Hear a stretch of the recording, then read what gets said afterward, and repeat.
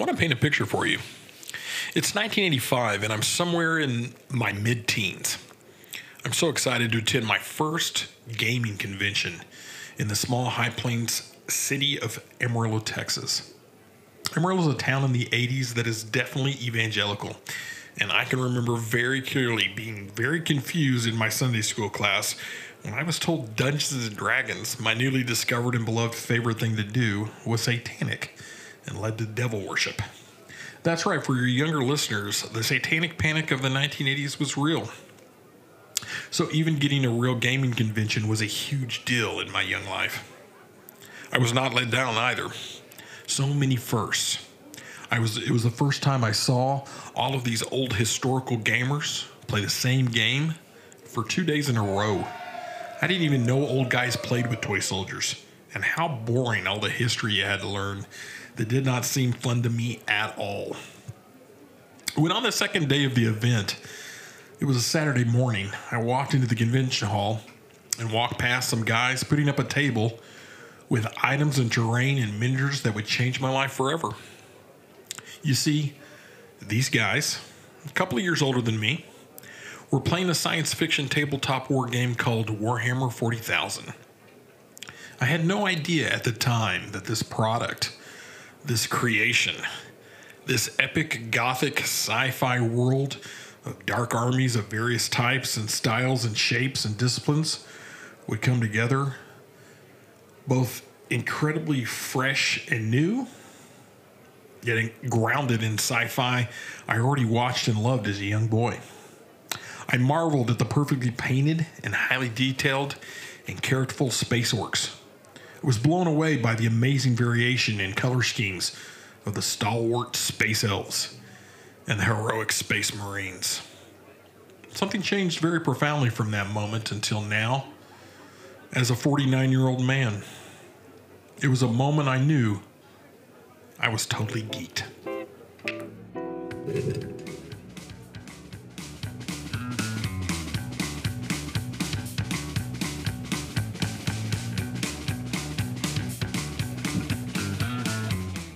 Welcome, everybody, from somewhere in north central San Antonio, Texas. You're listening to the Geeked Podcast with your amiable and lovable host. We've got Chris, Ed, and Dunk, ready to bring you all the sci-fi, fantasy, geek, anything that we can talk about. Our show is stacked today. We're going to meet the crew. We're going to have our first podcast, and we're going to present lots of good conversation on all the things that you love. Join us for more on Geeked.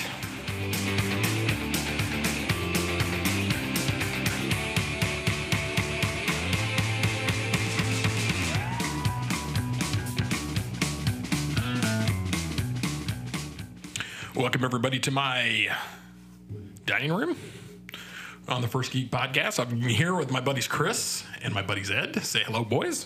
Hello, boys. Hello, boys. And we're going to bring you some podcast goodness. I wanted to let everybody know a little bit about what we're doing up front. And really, this whole podcast came about because myself and my three best friends we make pilgrimages. Did I say it right, Ed? Pilgrimages? Pilgrimages. Something like that. To go see, geek movies, any kind of Marvel movie, any kind of Star Wars. Of course, we'll see Star Trek as well. But it didn't stop there. We found ourselves talking about television shows, just anything geek that we could think of. And for those of you that don't know, and everybody knows at this point, geek culture is alive and well in our world and really, runs kind of everything. It definitely dominates entertainment now. It's evolved. It has evolved. It's evolved a lot. And one of the things that we wanted to do was kind of get together and share our in-depth and fun and silly conversations about all of this content and all of these things that we do, and bring it out for everybody to kind of listen to and share in. One of the things that really got me thinking about this one, and I probably told you guys about this, but I was sitting in Batman versus Superman when Batman versus Superman just came out. This is Zack Snyder's Batman vs Superman. I mean, I think it did well in the theaters. Everybody went and saw it, and I went and saw it in a packed theater. But I saw it by myself in that situation. I didn't have anybody to go with, and you guys, for whatever reason, weren't available. And so I'm sitting there, and I'm listening to the end credits roll, and we're listening to the sound, and I'm listening to these two young boys behind me. These guys probably were 13, 14, maybe 15 at most. But they were waxing philosophical on the movie they just saw, and I was amazed how quickly the one kid said to the other, "This movie sucks. They didn't even get Alfred right. Alfred didn't make Batman stuff. Lucius Fox makes Batman stuff." And after I internally fell on the floor laughing because that was so funny, it really brought to the forefront the fact that you have all of this great content coming out right now, but younger people don't understand that all of the stories that they love, all these stories that they are spending their money for, that they're invested in emotionally, all of that came out when you and me and you were young, when we were teenagers. All the comic book stories, all of the Marvel movies that are out now are based on those old tales. And so I thought, wouldn't it be fun to put a podcast together with these two knuckleheads that I love so dearly, where we discuss exactly what is going on with these movies from a point of view of the people that actually came from the 80s. I was born in 1972. Chris, when were you born? I was 1975. He's the baby of the group, 75. And Eddie? 1970. 1970. Somewhere there. Somewhere in the 70s. I was somewhere in the early 70s. 1972. Yeah, 72. I think you're several months older than a couple months older. I think you're like 2 years. Yeah.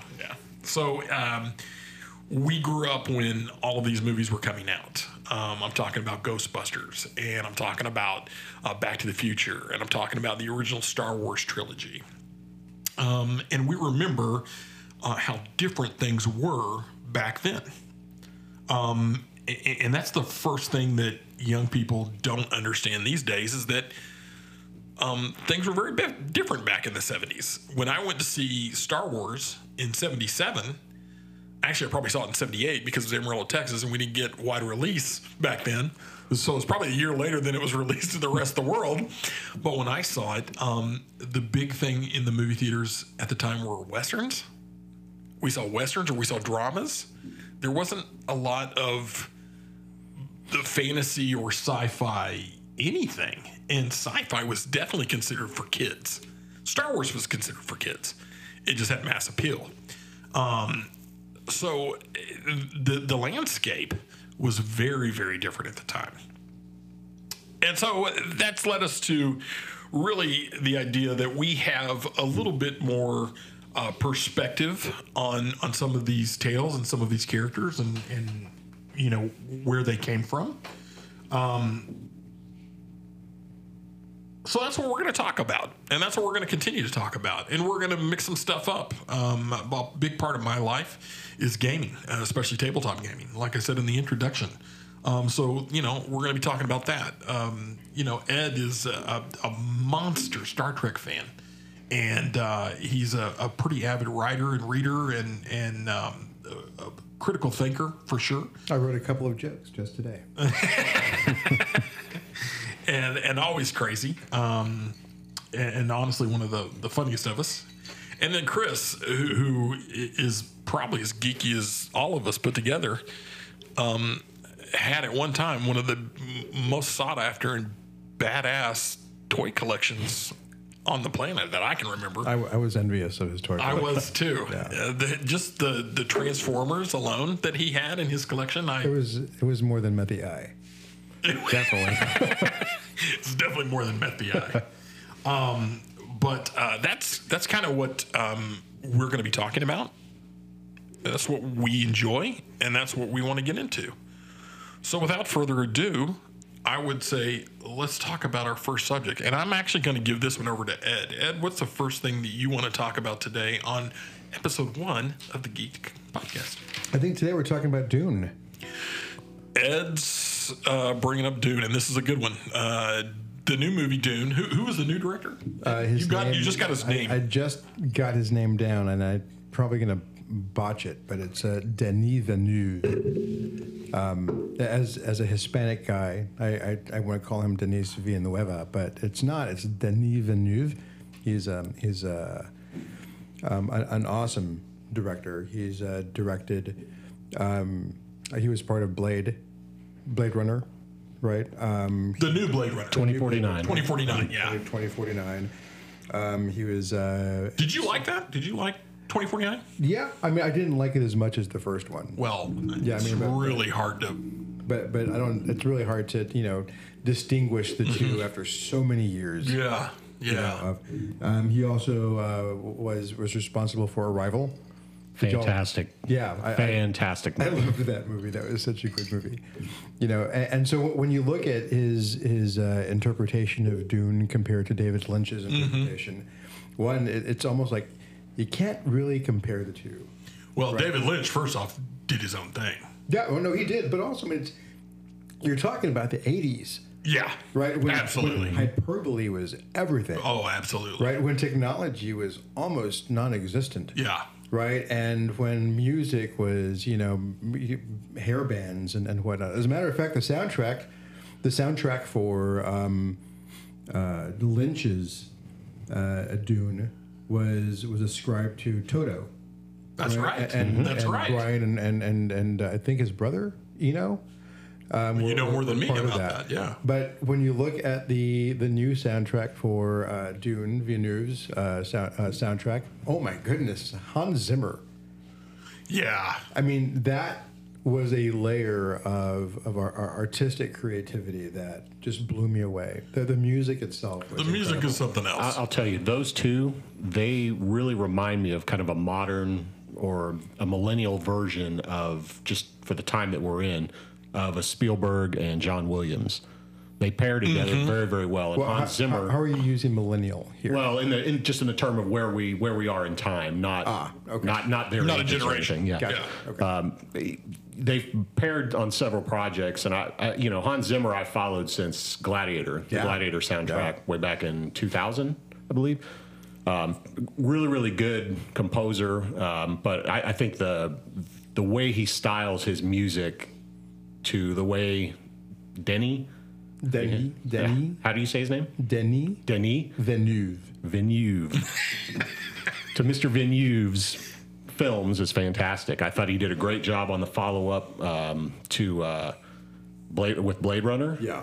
And then, of course, I thought Dune, coupled, not just the visuals, but the way that the audio is, and even the experience when we saw the film, I thought was just not just an assault on the eyeballs, but the ears. I just thought it was just this perfect Nirvana mix. I mean, when you mix the music, right, with the cinematography, with the writing, everything was this puzzle that just fit together. It was a great tapestry of cinematography, right? And when you look back at Lynch's, at the time, we were like, wow.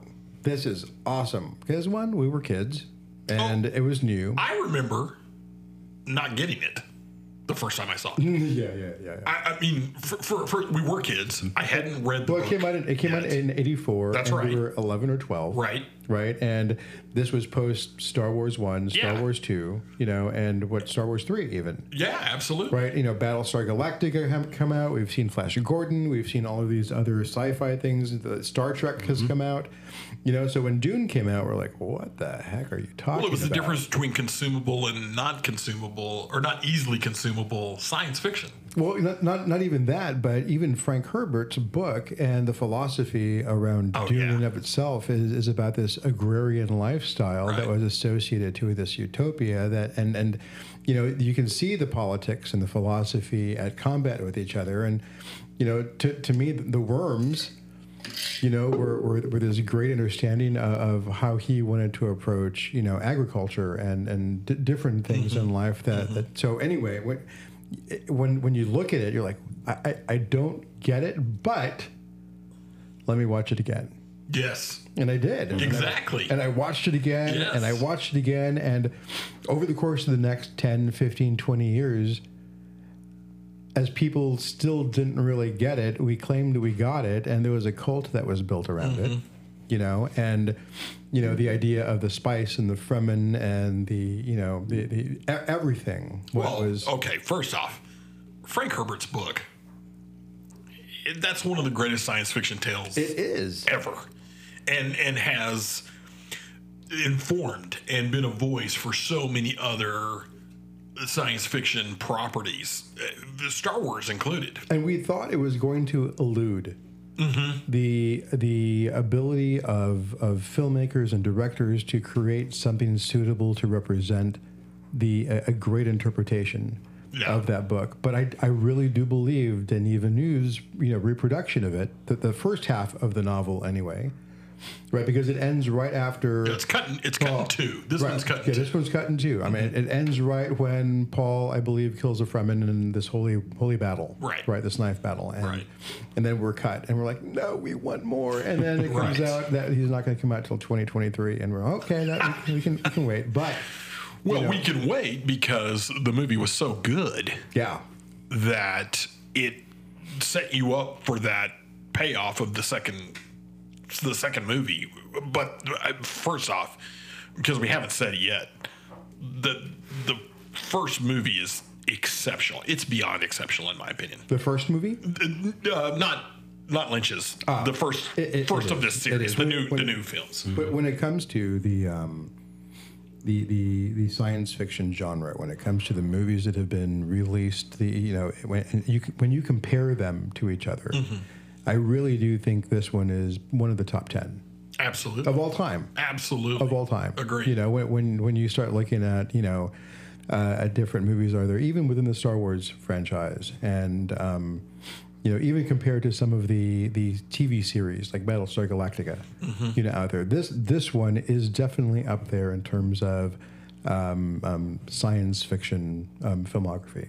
Absolutely, yeah. Well, and just a classic, amazing story. This story could have been told 20, 30, 100 different ways. Yep. The way it's told in the new movie, when I watched it, it was familiar because I know the story. I've read the books. I've watched the David Lynch film. So it was familiar, but also it was so much more expanded. All those things that you missed in Lynch's film, I felt like we got in the new one. And not necessarily like I had to see the people, but just a perfect example, the Sardaukar warriors. We see fleeting glimpses of the Sardaukar fighting in David Lynch's. And because of the movie alludes to it, we know, okay, those are the badass space, army. And everything's so blocky. It is. It's very blocky. It's very 80s. The edge technology back then wasn't around. The idea of, it was blocky. It's funny you mentioned that. There's a YouTube channel I watch where these guys, and it's pretty popular YouTube channel. These guys are VFX artists, and so they have a weekly show where they'll take things and examine it, and since they all work in the industry, they have very interesting insight into how these items are created back in the day. And they took Dune, David Lynch's blocky shield generators, and they made shield generators like that for the new movie. So they took the scenes out of the new movie with the new shields, but David Lynched them and used that old, and they did it a couple different ways to try to show people how it could be done with the new technology. Yeah. Super interesting if you're into that kind of geeky FX kind of stuff. Does it remind you of Tron? No, because only because this was after Tron, and it was such a leap after the technology. Right. But yes, in that vein, yes, absolutely. But they made which I think also needs to be mentioned. Tron, I thought, was a really great film for its time. Tron was epic. Yeah, it's again one of those top 10 films that you can't leave out. Now, I and when you talk about soundtracks, also the soundtrack of the new Tron. Holy moly, that was great. Oh yeah. I like the new Tron Daft too. Punk, Daft right? Punk. Yeah, Daft Punk. Yeah, great. It was really good. what I think is so funny about all the movies that we've mentioned up to this point, we've talked about Tron, we've talked about Dune, they were failures. Yeah. The original Tron, that was a massive failure for Disney, and that movie really came full circle and became a franchise for them after it failed. Failures that came out of our generation of science fiction, right? Because when you think about it, even Battlestar Galactica, which was late 70s, was still part of our generation. 78, right?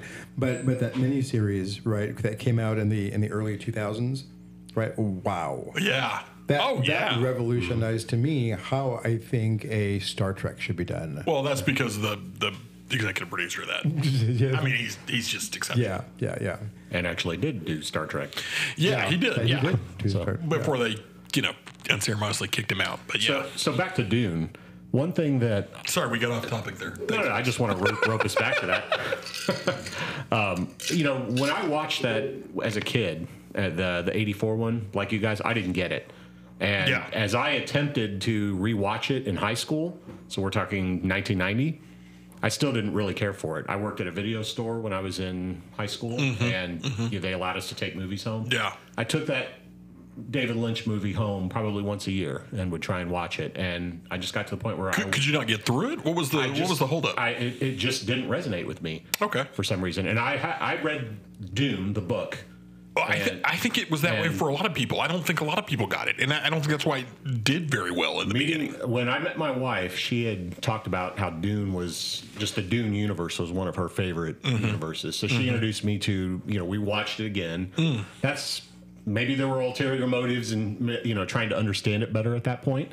But I got it a little bit more when she and I watched it, and that led us to watching Children of Dune that was on the Sci-Fi Network at the time. It was a miniseries. That was very different, but still, it was a good story. They tried to trace. That was late 90s, early 2000s. This would have been about 2000. I remember watching that thinking, wow, where's this going? Right. When we saw the new one, for me, taking that story from the book, and the thing that I think they did really, really well was allow it to breathe. Yes. Allow it. Gave it some space. About Duncan. Exactly. It gave it space to breathe. Yep.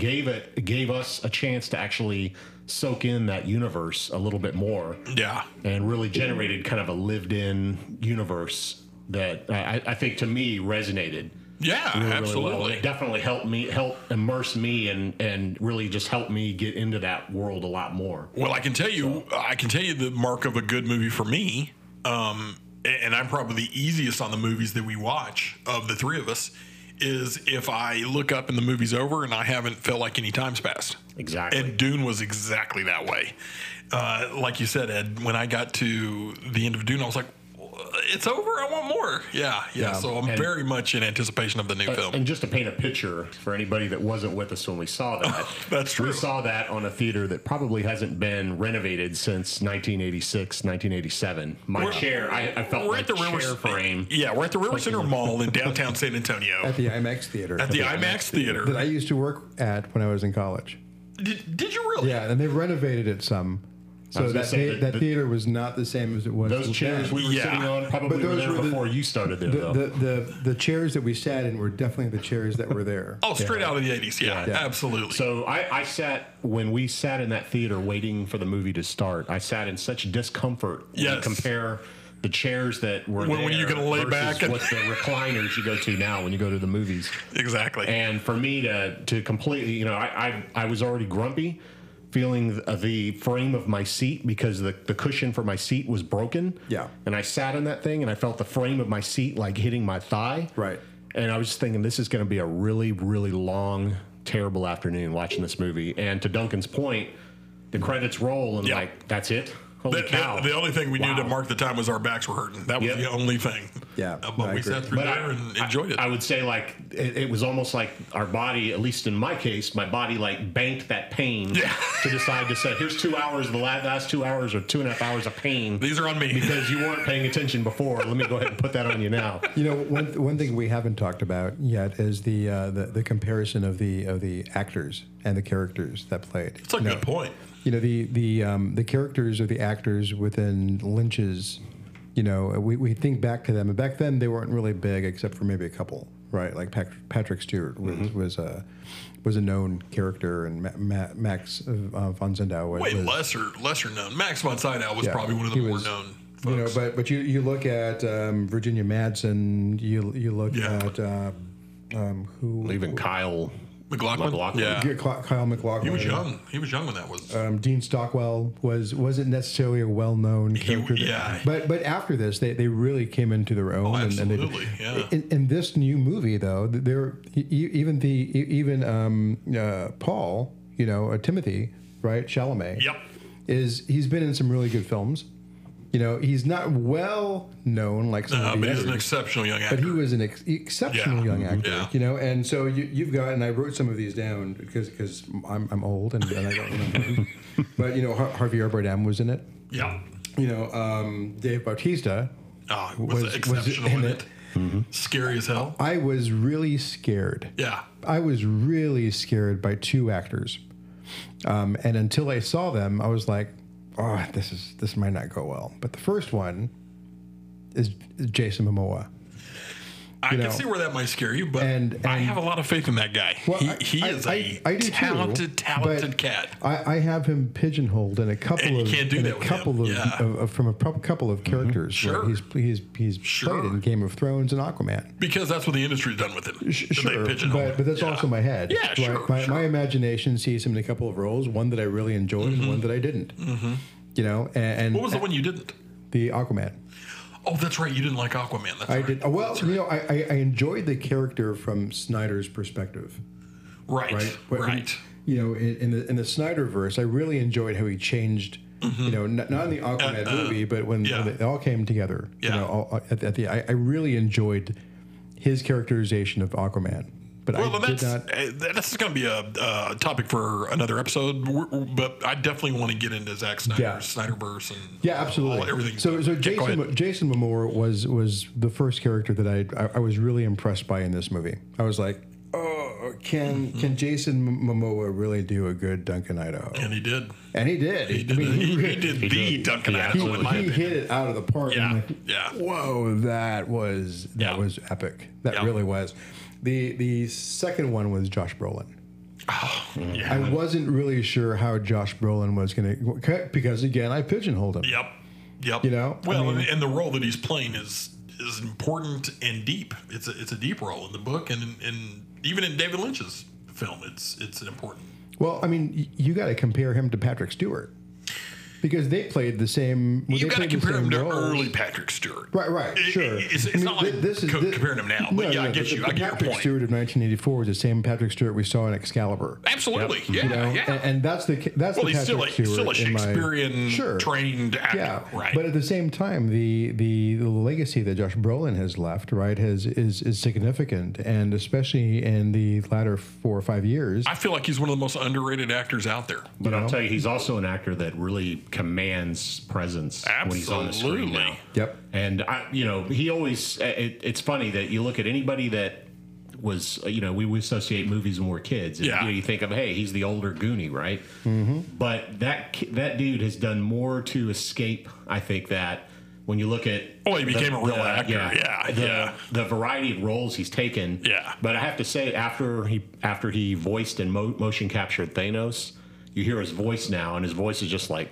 oh my God, this dude just grabs you. I mean, look, that's right. The Marvel, especially the last 2 Avengers movies, those were some of the best pieces of entertainment I've ever watched in my life. Again, several of the top 10 movies out there were the 2 last Avengers. Which I maybe heard a rumor that those were the last Avengers movies that were going to be put out and force like that. I would believe that that's the case. And I can see it ending like that. I hope it doesn't, because I think there could be some stuff done. But if that was the way to end the Avengers together as a movie franchise, those 2 movies were the way to do it. If you had ended the Marvel universe, the cinematic universe, that would have been the way to do it. And you know what? Part of me says, man, you should have just left it as it was. Well, we'll talk about the Eternals later, but But to go along with the rest of the actors and characters that are associated with this film, I mean, you're talking about what's his face, Oscar Isaac.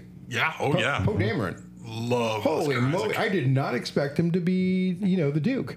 Yeah. And when he pulled it off rather. It was great. Rather well. Yeah. You know, and I'm curious. This wasn't a Disney film, right? This wasn't funded by Disney. No. Because you have several Marvel and Star Wars characters within this. You've got Zendaya, you've got Josh Brolin, you've got Oscar Isaac.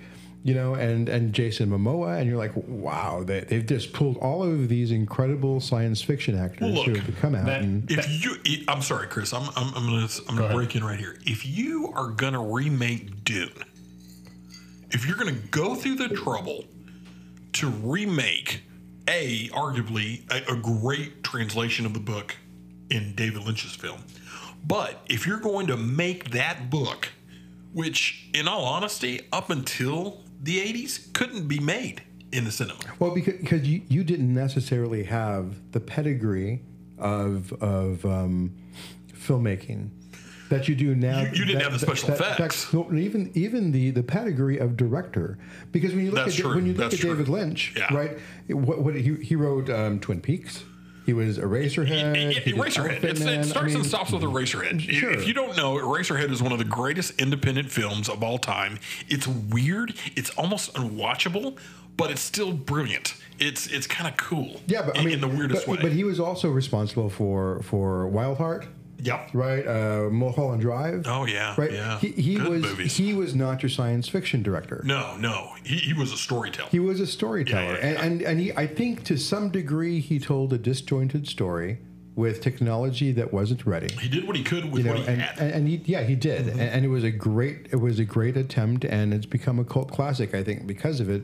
The book was already a cult classic before he wrote and directed. Absolutely. It was there, but he furthered the genre, he furthered the understanding of Dune, but he wasn't in my head, the right person to make that movie at the time. And I think we've been so scared to have, and different directors I think have been so scared to do Dune justice.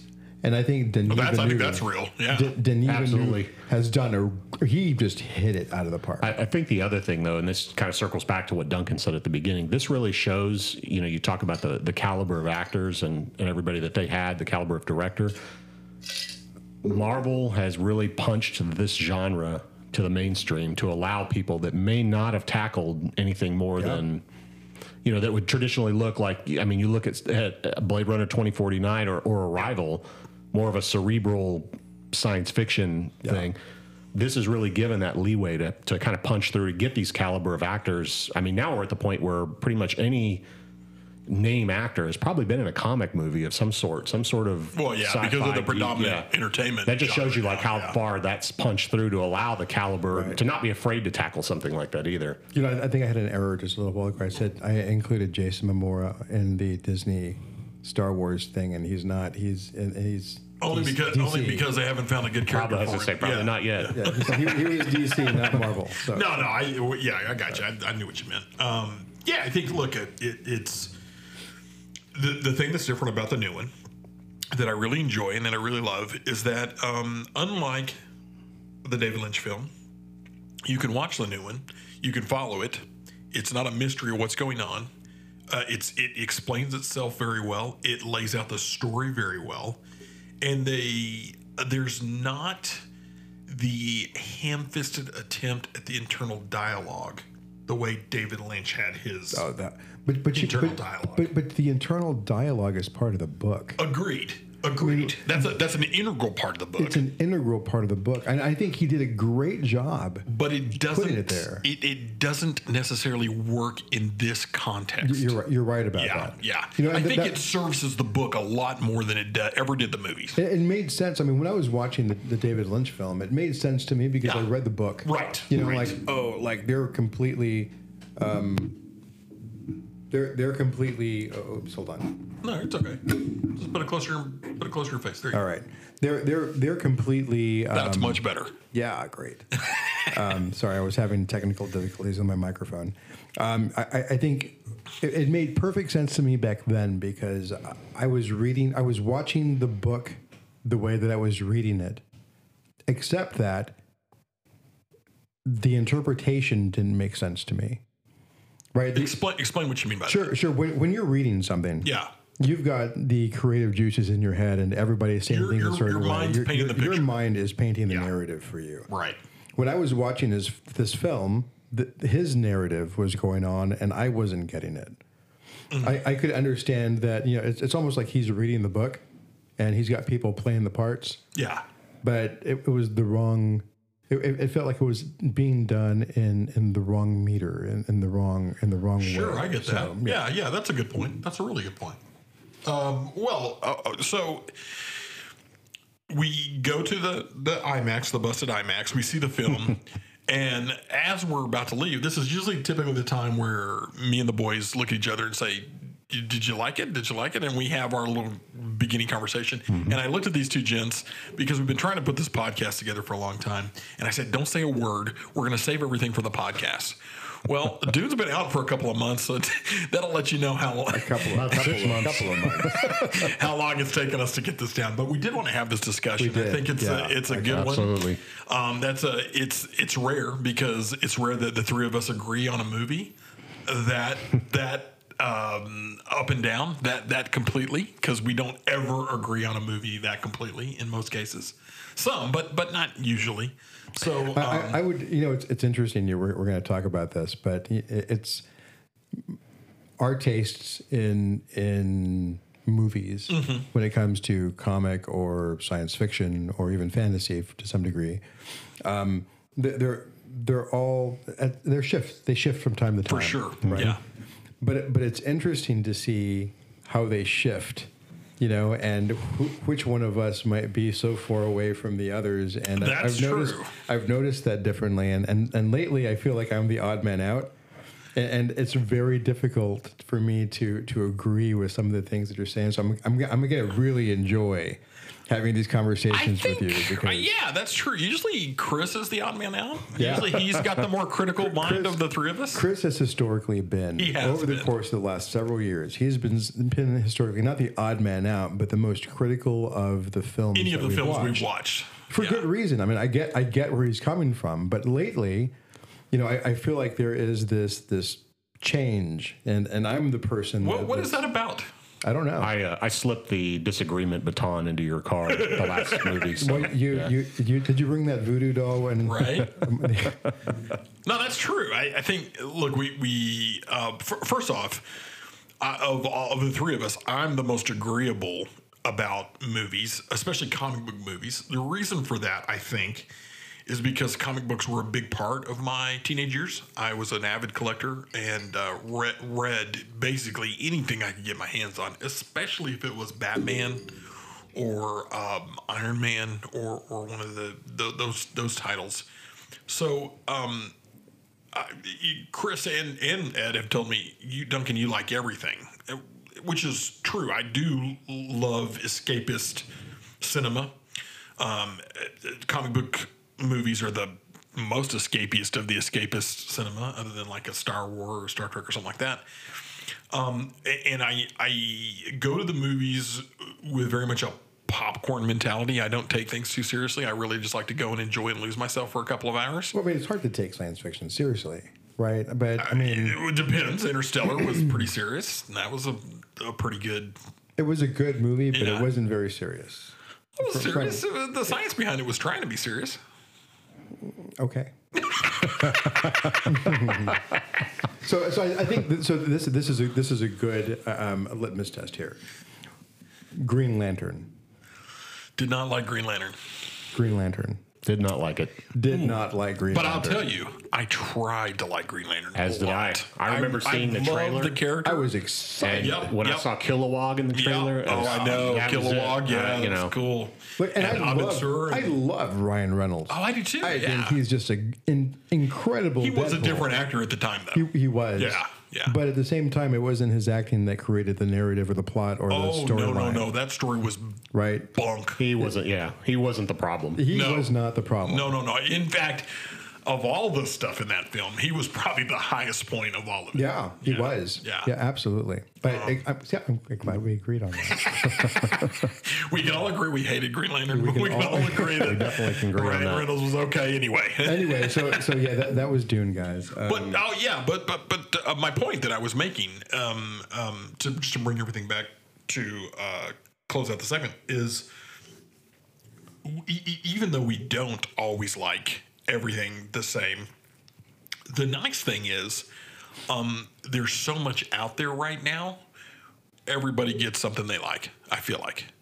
Whether we anticipate that we're going to like it or not, in most cases, with the exception of Ed recently, because he's been very dark and emo lately about. I don't know. Films. It has anything to do with emo. I'm kidding. I'm totally. I'm being silly. Okay. Of course. Right. I mean, obviously, it's not being emo. I'm just being silly. But I think to me, the most frustrating thing about going to the movies with these guys can be we get to the end of a movie that I personally just loved and thought was really good, and these guys are like, yeah, it kind of sucked. Let me tell you this. Let me tell you the reasons why, and they just destroy the movie for me. Well, so I'm going to bring up a couple of things, and I love Star Wars, and the 4, 5, and 6 for me are the holy trilogy of Star Wars. Of course, me too. I think 2 was okay. I think 3 was better than 2. And it was good to leave it at 3. The prequels are now loved. You know that, right, Ed? No, they're not. Yeah, they are. No, they're much in my head, much better regarded now than they were in my when head, they came out. 1 didn't exist.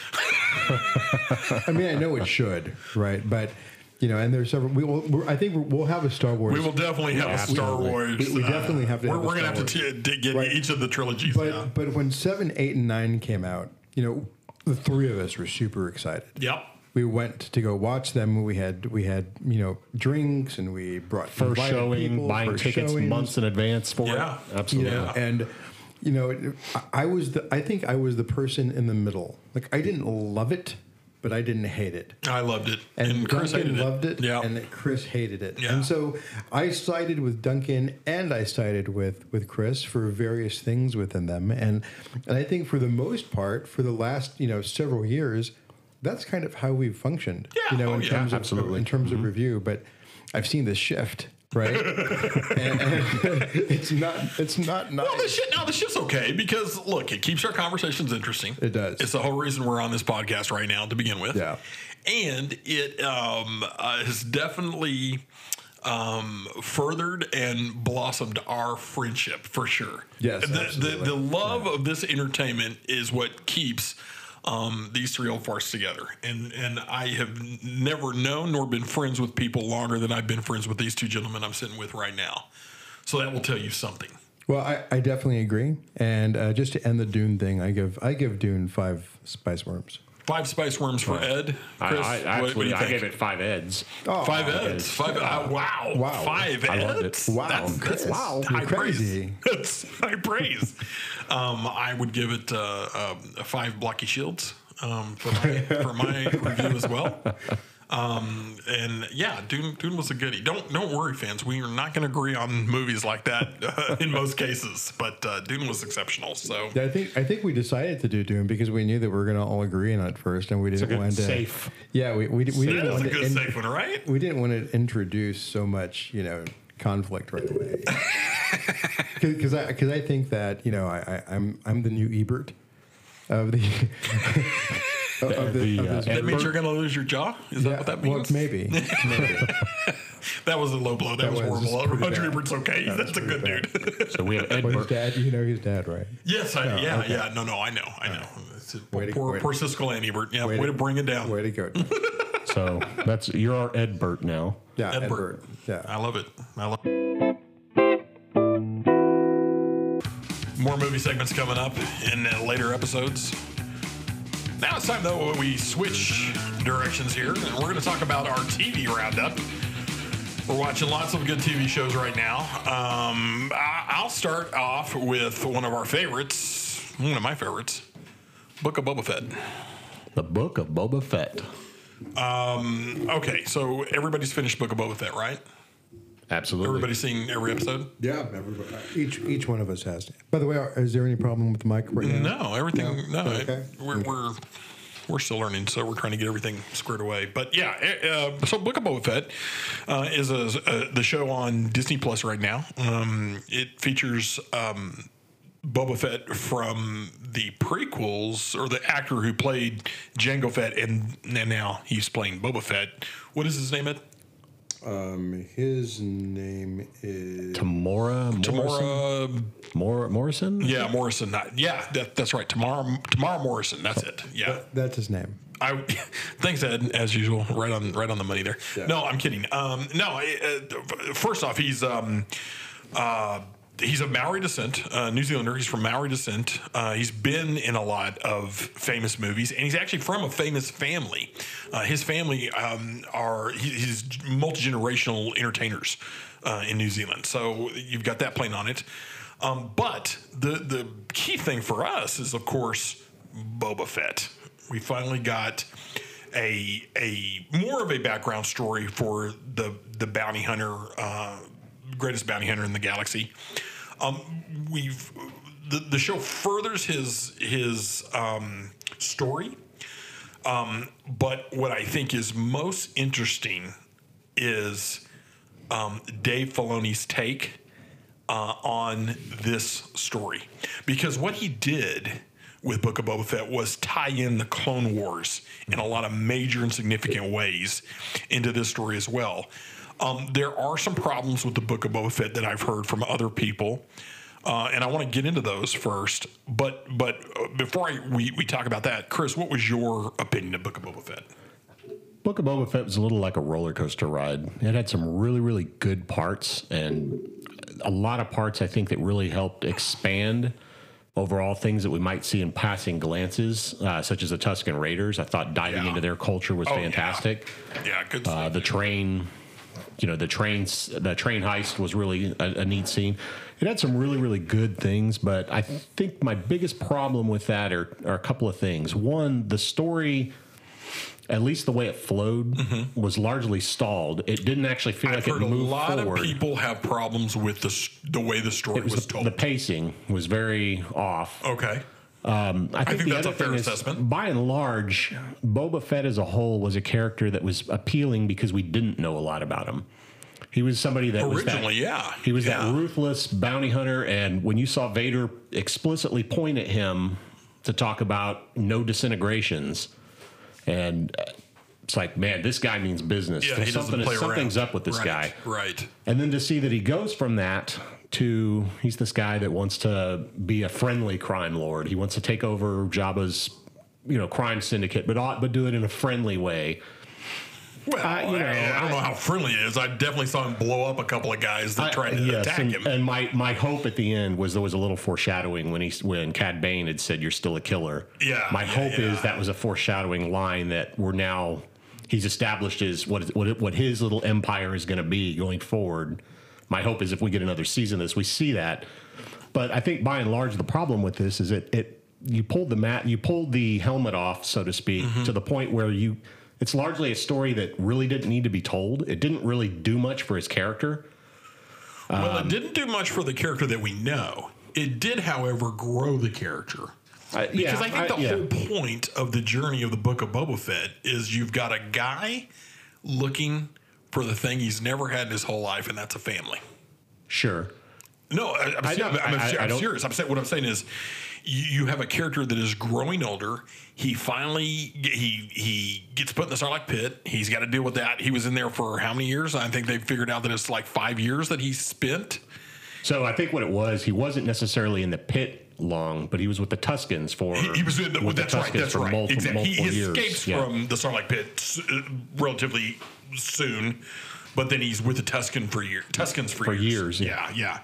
And so what you see is a guy that goes from a ruthless bounty hunter and a killer and a hunter. I mean, that's what bounty hunters are in Star Wars. They're hunters. They hunt creatures across the galaxy.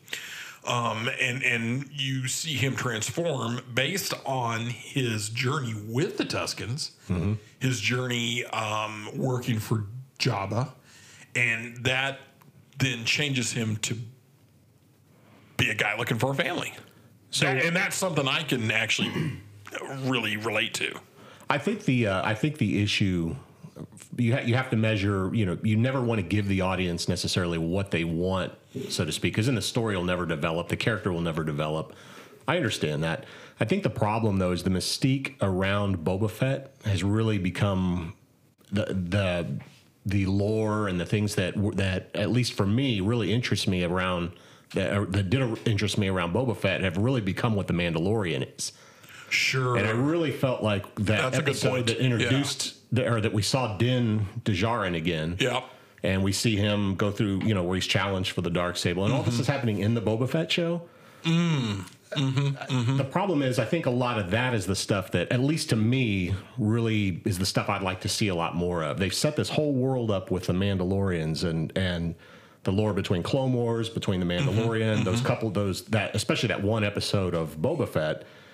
And I guess one of the things with the show that I was really hoping to see a little bit more of, and they kind of alluded to it in the second season of Mandalorian, Bo-Katan basically looked at Boba Fett with disgust and said, not with a clone, when there was a scene in a bar in one of those. And it really hinted that there was something with, at least my takeaway, that was, the Mandalorians obviously don't like clones. Well, no. But what's the story with Jango Fett? And Jango Fett obviously was not afraid to take his helmet off. Clearly, all that transferred to Boba Fett. He didn't care about taking his helmet off. He even referenced that in the finale of.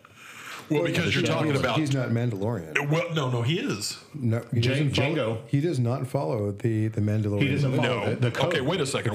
There's a bit of misunderstanding here.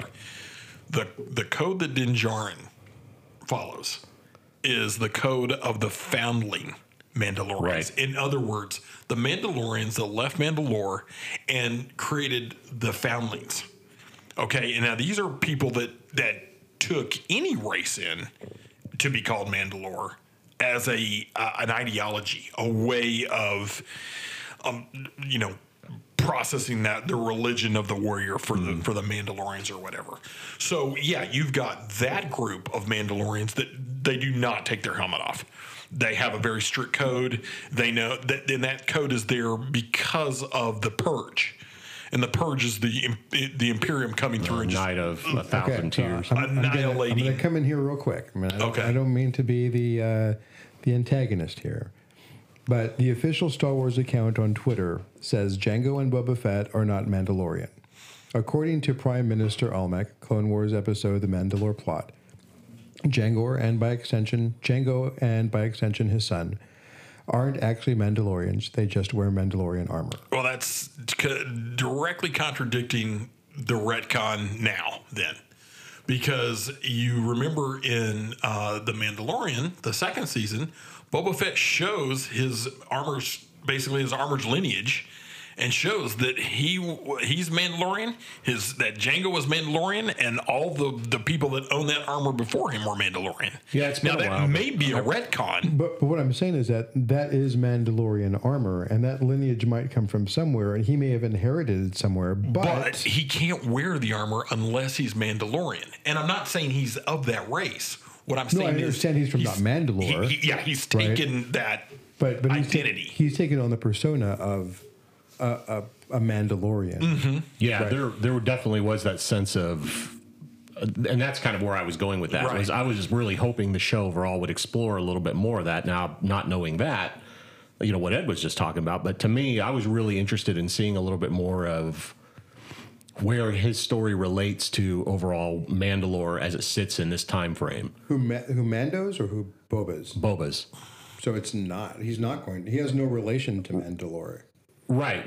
Apparently not, according to what you've read. But this is stuff I was hoping to see out of the show. Oh, okay. Right? Well, historically, you and I, all of us know that. He wasn't raised on Mandalore. He didn't have any association. No, he was raised on Kamino. He was raised on Kamino. Right. Well, until he left. He is to some degree a clone. Right. Actually, he is a clone. Well, he's not a clone. He's the unaltered. He's unaltered. He's the unaltered clone. He is a perfect clone, though. Right.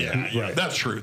Yeah. Good point. But I think overall with the show, it was entertaining for what it was. It had some great battle scenes. I'll tell you that season finale. It was highly entertaining. That was very, very entertaining. That season finale scene where he and Din were basically like putting all the cards on the table that their armor was able to do, awesome. Shooting every rocket, everything. That was pretty. That was pretty cool. There was a couple of great things in the show that I really liked. number one is Fennec Shand.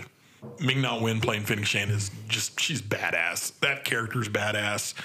The assassin scene at the end of the series is that was badass. great. Yeah, that was great. You know, and I really like what the show did for her character. I also like the mods. I thought that was a clever little thing that they put in. You guys know what I'm talking about. The builders. The kids. The kids. the mods, yes. Yeah. They were really, exactly what he does at the end of the movie, of the show too, with what's his face, the sheriff. Right. Yeah. Right. Yeah. I'm curious what they gave him. I'm curious what they gave him, or what they did to him. They gave him some mods to keep him alive. Yeah, I guess. But it is interesting to figure out what they. Mm-hmm.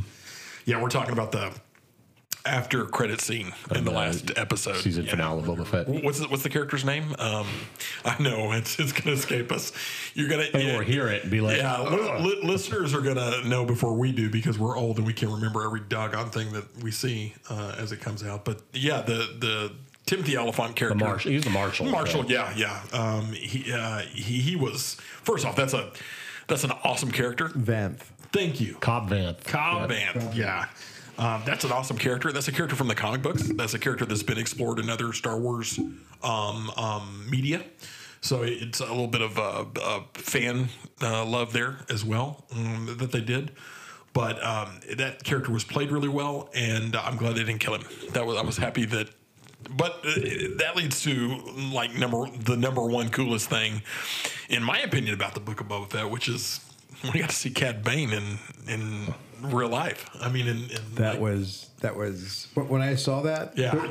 Several things went into my head when I saw that. As a matter of fact, that whole episode, because when I started seeing that, when I saw Ahsoka come back in, and when I saw the Mandalorian and Grogu, and then Cad, and I'm like, Dave Filoni may have produced this. Or may have some big. Because Reed just immediately went into exactly what they were trying to do with this whole thing and tie this back to the Clone Wars. Yeah, at this point, Dave Filoni's the man as far as Star Wars is concerned over there. Him and the main guy, Favreau, Jon Favreau. Those guys are really running the show over there. Cad Bane's live debut at the end of that episode was legitimately scary. Like you felt that threat when he said, "Hey, So as a matter of fact, this episode was written by both Dave Filoni and Favreau. Yes, but it was directed specifically by Filoni. Oh, isn't that interesting? Yes, and you could definitely and tell that's why right? when I saw it, I was like, this is Filoni. Yeah. Because the one before that, I was like, this is not a Rodriguez.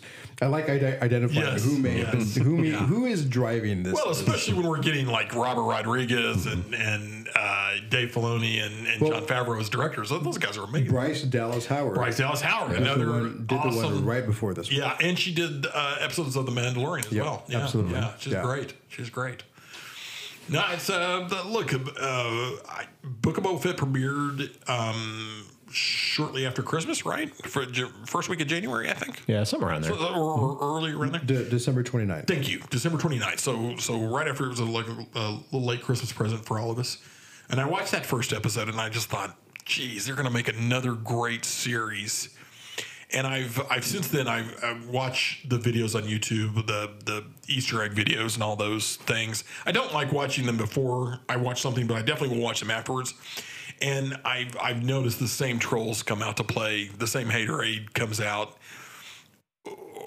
My biggest problem with all of this, especially with regards to the Star Wars, the Star Wars universe, is there's not a Star Wars that hasn't made over $500 million, if not more. I mean, there just isn't one. It prints money. That's exactly right. Everybody goes and sees Star Wars. So if you want to slam Star Wars, cool. Okay, you're entitled to your opinion.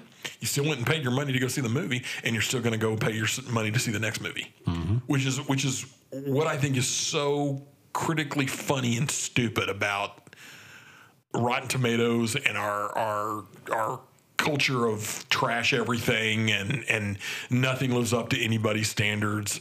Let me tell you something, people out there in the podcast world, and this is Duncan's very straight, sincere, I don't care if you don't agree with me or not, opinion. Wow, you're looking right at me. I'm looking at you guys as proxies for the audience that I can't see right now.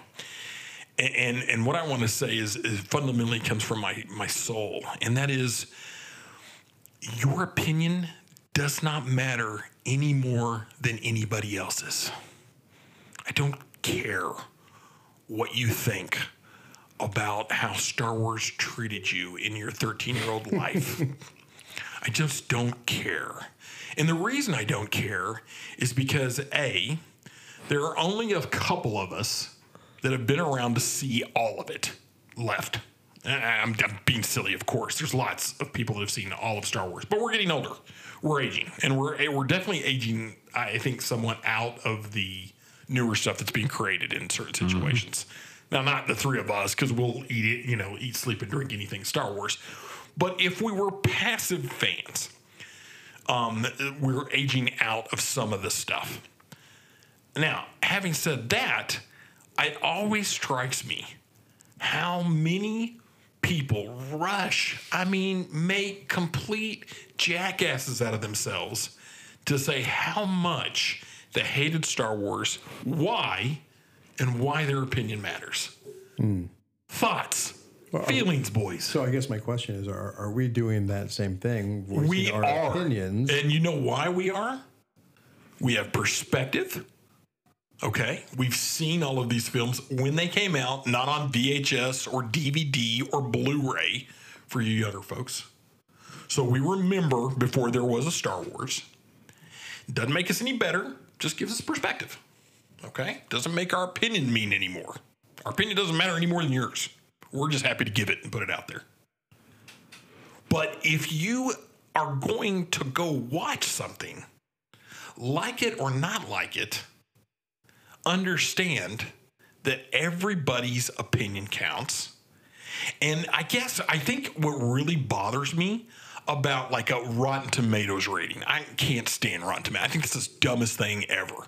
First off, there are not millions and millions of Rodgers and Eberts out there. We're not going to ever be sponsored by Rotten Tomatoes, I guess. No, Rotten Tomatoes, you suck.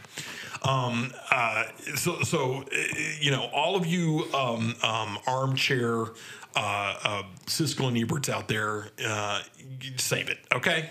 Save it, all right? Especially when you're talking to me about Star Wars. Now, look, I'm not going to the Judd Apatow fan club and trashing Judd Apatow movies. One, because I like Judd Apatow and his films, but two, just not trashing just to trash it because it's not my favorite form of entertainment. You see what I'm saying? I guess I've diverged here, and I've really gotten myself into this little hole that I've dug for myself because my two co-hosts don't want to contribute. But what I'm saying to you is, well, I think we're not contributing because you're just so vocal right now. That's probably what it is. But what I'm saying is, Book of Boba Fett was good. It wasn't perfect, but it was good, and it was worth every hour I spent watching it. Or 35 minutes. Whatever it was. Well, I watched them twice. I watched them the two in a row. But it was worth the entertainment value. So we can be critical. We can trash something or like it or not like it. But let's all have some perspective about what your opinion means in the grand scheme of things. Well, go ahead. I was just going to say, I think one of the reasons that we're critical of this, especially the Book of Boba, right, is because what is being put out there right now affects canon, right? And does it though? Because we thought that with Legends, what we now call Legends, that was all canon. All those books, all those comic books, all the pre-Disney stuff. I'm not talking about books. I'm talking about actual filmography. Well, no, same difference. Even all of that stuff. They're considered canon. Yeah, those are if it's on film. Even the Legends. From that period of time. The books are not considered canon. No, because they're not anything pre-Disney purchase is now Legends. Anything post-Disney purchase, comics, books, etc., are all considered part of the canon. Right. Except for the original filmed items. So, New Hope, Empire, Return, Those are canon. The prequels in Clone Wars. Prequels in the Clone Wars. But any of the books, any of the comic books. So let's put this out there then, because Clone Wars, the animated series, is that canon? Mm-hmm. Canon, yes. It is. Okay, is Rebels canon? Yes. Rebels was a Disney. It's post-Disney, yeah. So now, and I'm going this way because Filoni has and Jon Favreau have a really big impact on this right now. So Mandalorian, is that canon? Oh, yeah. Boba Fett, is that now canon? Oh, yeah. So what I'm saying is that we're being critical about this because what's happening in the context they're changing the characters that you love. They're changing the characterization of the canon that we've identified with. Yeah. And so, just like with Marvel, we have a concern. Oh, crap, why are they doing that and not this? But and aren't we more forgiving with Marvel? Because they've changed a lot of stuff in the Marvel Universe. I mean, a lot of stuff. So I guess when we talk about Spider-Man, we'll talk about it. Well, I don't mean you, me, and Chris. I'm saying a population of Americans in general. I think there's a thing, though, to take this back to what you're talking about, Duncan. There is an issue with, to use the term, so-and-so raped my childhood. They're raping and pillaging my childhood. If your child, look, my childhood was defined a lot by science fiction. Silly. But it's ridiculous. That's right. That's gobbledygook. That is gobbledygook. That's what we call in my home millennial nonsense. That's exactly. Look. You're allowed to not enjoy something.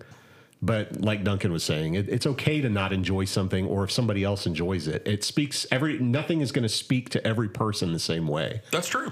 And I'll tell you, to your point, Ed, I kind of accept that this is like Star Wars now to me exists in my head in three different ways. I have Star Wars, Empire, and Jedi. I grew up with those. Yep. That's its own thing. Then there's the thing that was 1, 2, 3, 4, 5, and 6. That's its own thing in my head with Clone Wars. 2 and 3. But do you think that they don't all fit the same timeline? No. I think of them for me. If I'm going to watch the original trilogy, I'm going to watch the DVD, the pirate DVD Laserdisc rips that I have. Okay. That are unaltered, no CG. They're not special edition. They're the ones I grew up with. Greedo shoots first. Or Han shoots first. Lucasfilm's going to come get you. I was about to say. Yeah, I know. I realized I tripped that up. And then there's the there's 1, 2, 3, 4, 5, and 6, and that's the ones where Greedo shoots first, right. and you've got all the different modifications to the films, and then you've got the post Disney stuff, and it's a roller coaster, and sometimes you're going to like the hill that it drops you off of, or the loop it does, and sometimes it's just going to kind of be flat for you, but that's okay. I will say, and I'm probably the most crazed and fanatic of the Star Wars fans at this table, and that's saying something because you guys are pretty huge Star Wars fans too. I will say Disney has created the first piece of Star Wars I didn't really care for. Which is? The latest animated Star Wars. Was that Resistance? Bad Batch? Resistance. I didn't care for that either. And Resistance is not bad. Don't get me wrong. It's just very, very Disney and very, very different. It was bad. It wasn't bad. There's some great stuff. The cell shaded animation, I love. Dude, the animation was fine. Yeah, I just I think love the the story as a whole didn't go anywhere. bad. Well, the story didn't go anywhere because the trilogy stories didn't go I was under the impression that the latest thing that they released was Bad Batch. Now, the latest thing they released has been Bad Batch. Okay. Yeah. Sorry. Yeah, I loved Bad Batch. Don't get me wrong. That's I Filoni. actually forgot all about that. That's Dave Filoni. Yeah. But I guess. But there are two central figures in all of this that have shaped the Marvel universe and the Star Wars universe within the last 4 or 5 years. Okay. And that's Jon Favreau and that's Dave Filoni. Yeah, that's true. You're right. Yeah, and to see them come together in a Star Wars, in this Star Wars recounting or creation of these new characters or characterizations is incredible, right? I was pissed off when Luke Skywalker offered Grogu Yoda's lightsaber. I want to hear this. Let's get it. Why?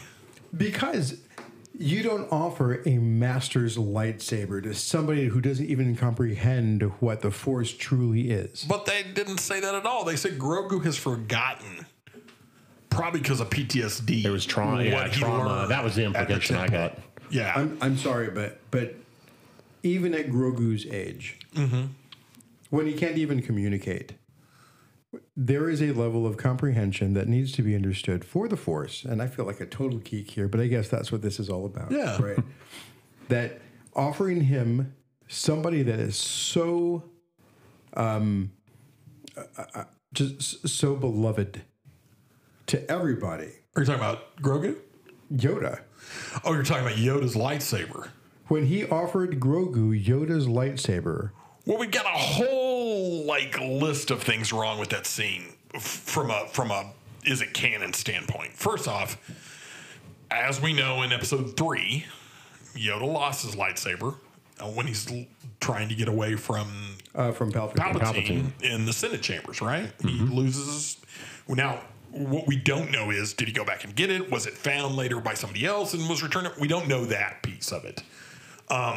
But we do know we'll get a 12-issue limited series, about limited edition series, yeah, probably. But what we do know is that there was a life for Grogu at the temple before the fall. Of course, before the fall. I'm not disclaiming that. Yeah, I'm not saying that didn't happen. What I am saying is that being offered even Grogu, who was a student and never completed anything really, is being offered this artifact. I have one comment for you then. Sure. Episode 2, Obi-Wan comes into the chambers in the Jedi Council, and there are younglings with lightsabers. Mm-hmm. They're just as young, if not mentally younger than Grogu, because Grogu's 50 at this point. And then I have one comment for you. Okay, talk to me. How did they get those lightsabers? Because they had to create them. Not those. No, that is actually the training sabers. There's an episode. Okay, yeah. Then those were training sabers. Well, Grogu's can make his training saber as well. And you're right, but those training sabers didn't belong to a Grand Master Jedi. But it was a completely different time.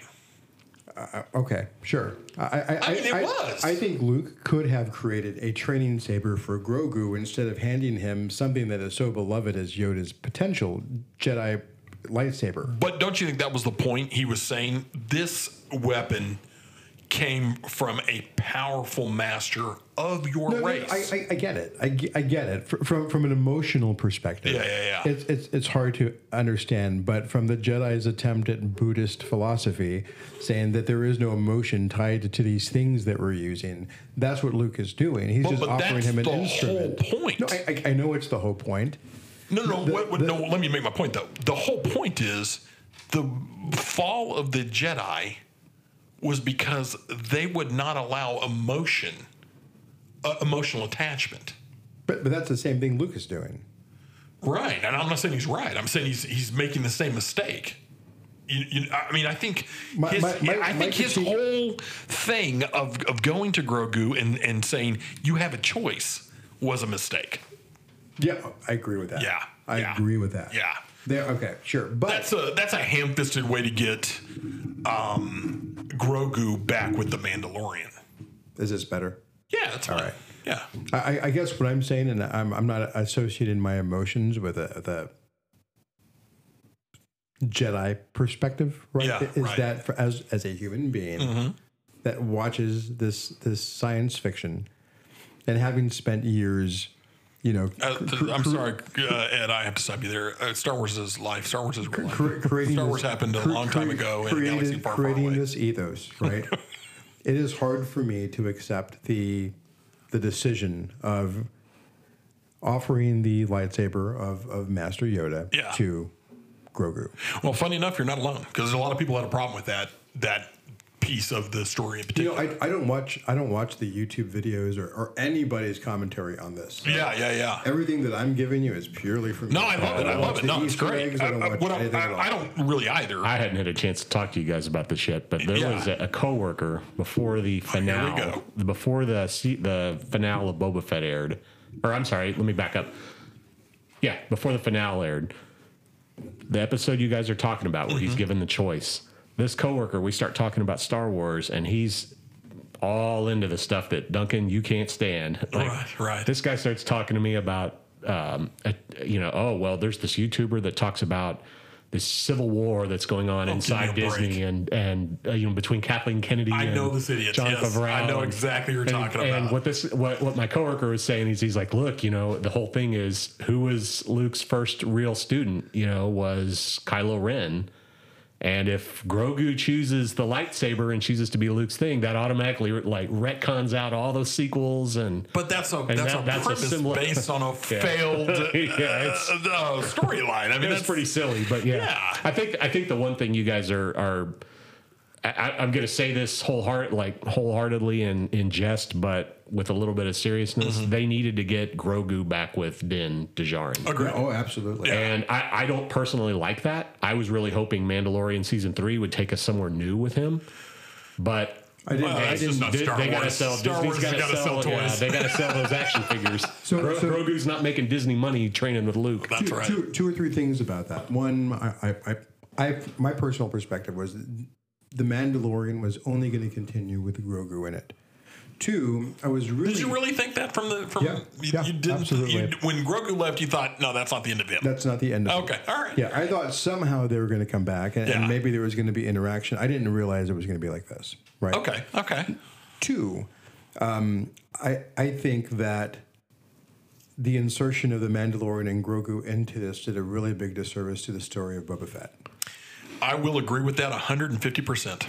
That was my least favorite thing of the series. Now, did I love those episodes? Love those episodes. They're great. That story is great. And they should have belonged. They should have belonged to the Mandalorian. Agreed. I sit on the fence with this. Okay. I agree with you. Yeah. And I understand that point of view, but at the same time, if you go look at the way Filoni tells these stories, go back to the Clone Wars. That's such a good point. There are 100 story arcs inside the Clone Wars that have absolutely nothing to do with the Clone Wars. True. And they're not continuous. So, they jump back and forth. So but this isn't a Filoni production. This is a Favreau production.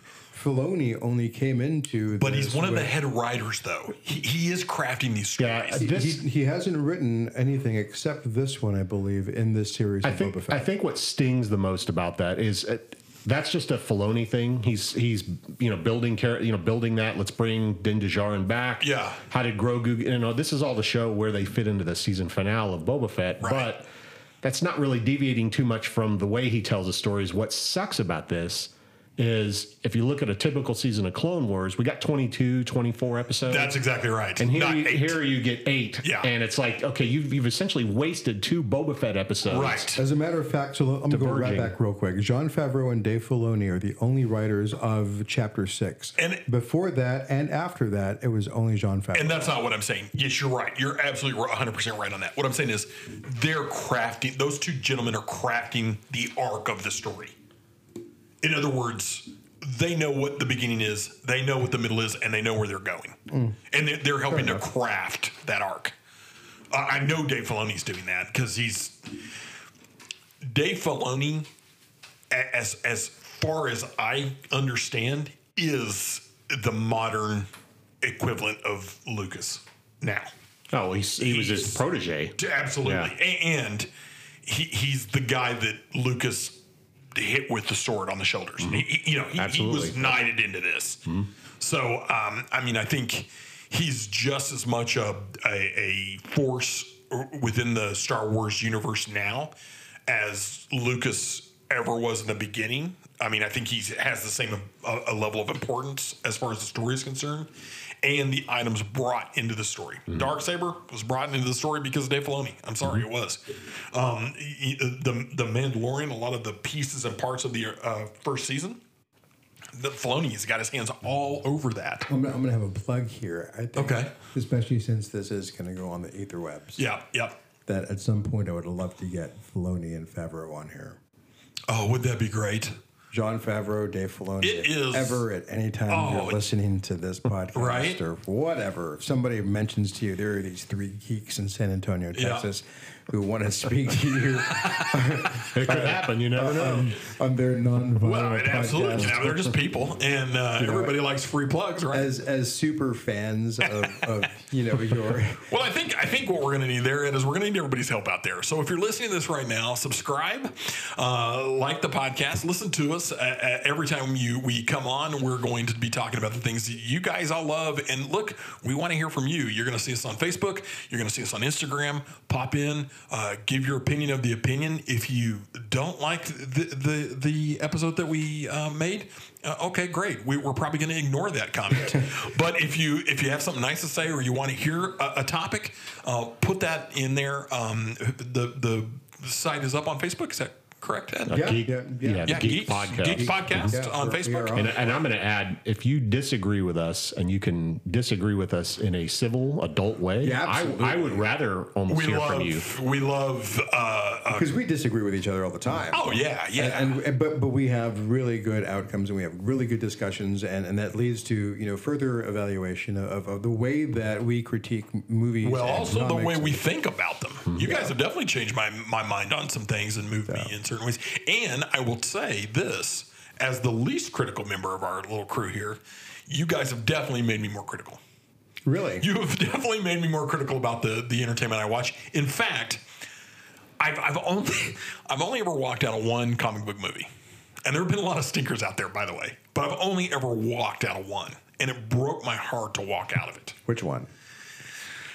It was Batman on Ice. It was the Joel Schumacher, the one with Arnold Schwarzenegger. Batman and Robin. Batman and Robin. That was it. I got halfway through that turd, and it was nothing against the actors. I like Arnie. I didn't like him as Mr. Freeze. I like Clooney. I didn't like him as Bruce Wayne. It's nothing against those folks.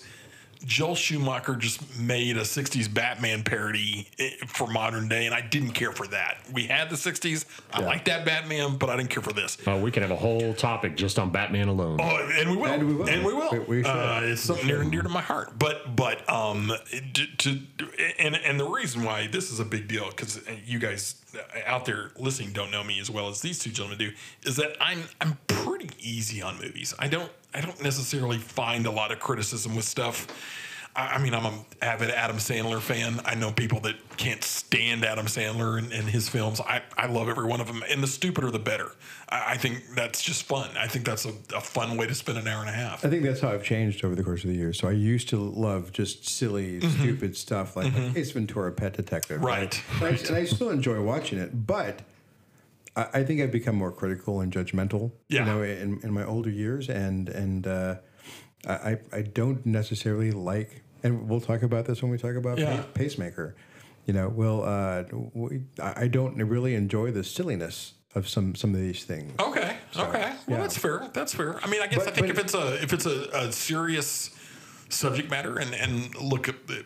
Not even serious subject matter. Even things that I think should fit in my head a certain way. Right? Like Boba Fett or like The Mandalorian. And if they show silly, stupid stuff, I'm like, oh, I don't really care for that. Yeah. But, the campiness of the things these days really don't excite me anymore like they used to. Yeah, gotcha. We all change. We all change. We all evolve. That's true. Right? But there are certain things I still laugh at. Like even when I was watching, and I'll call it correctly, even when I was watching Peacemaker, there were some things that made me laugh.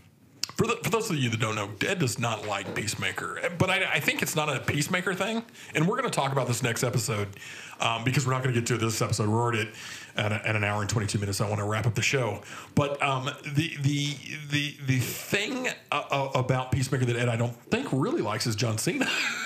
You're not a big John Cena fan, right? I love John Cena. Do you really? I misunderstood. I think that he is the wrong person for this role. Oh, I could not disagree with you more. I can't wait to talk about this. I think he's the wrong person. But I think the storytellers or the story writers are doing a real disjustice to the potential of this character.